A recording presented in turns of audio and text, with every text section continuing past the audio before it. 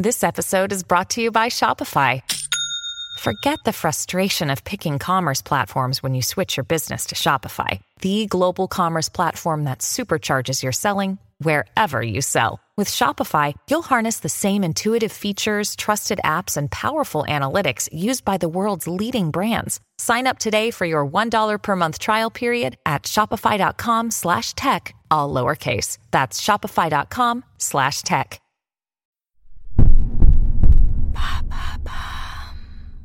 What is Clubhouse?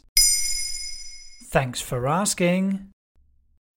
Clubhouse is a 100% audio social networking app. It's suddenly everywhere, having accrued 2 million users despite being created less than a year ago in March 2020. Its current valuation is over $1 billion. In the era of lockdowns, social distancing, and an increased need to communicate with the outside world, you could say Clubhouse came along at just the right time. Wait a minute, it's not like we're lacking in social networks to choose from. What's different about this one? Clubhouse is the first to go audio only. The idea is simple. Any user can open or join a room where people discuss a specific subject at a predefined time. When users sign up, they select their preferred topics of interest, like technology, business, or health, for example.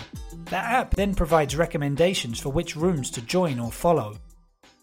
So it's a bit like listening to Do You Really Know then, is it? You could say that, only everything is live. There's no recording, at least in theory, and it's a little more interactive. Conversation rooms are a little like conference calls, with a few people talking and others listening. Anybody can raise their hand to speak if they have something to say, or clap the speakers. Some rooms are public, meaning anyone can join, while others are private, reserved only for those who are invited. You never know, you might end up in the same room as Elon Musk. He hosted a chat with Robinhood CEO Vlad Tenev, which maxed out room listener limits. Great! I'm going to go download Clubhouse right away. If only it was that simple. The app is still limited to a somewhat select club. While it's free to use, you still need to have an iPhone or iPad, and most importantly have been invited by an existing member. This creates such a FOMO that some people have shelled out $100 or more to buy invitations. Fear not though, the app's creators recently announced that its beta stage would be completed this year, saying their goal was opening up Clubhouse to the whole world. So what do you think of it? I don't know, I haven't got an iPhone, but those who are lucky enough to be there have mixed feelings.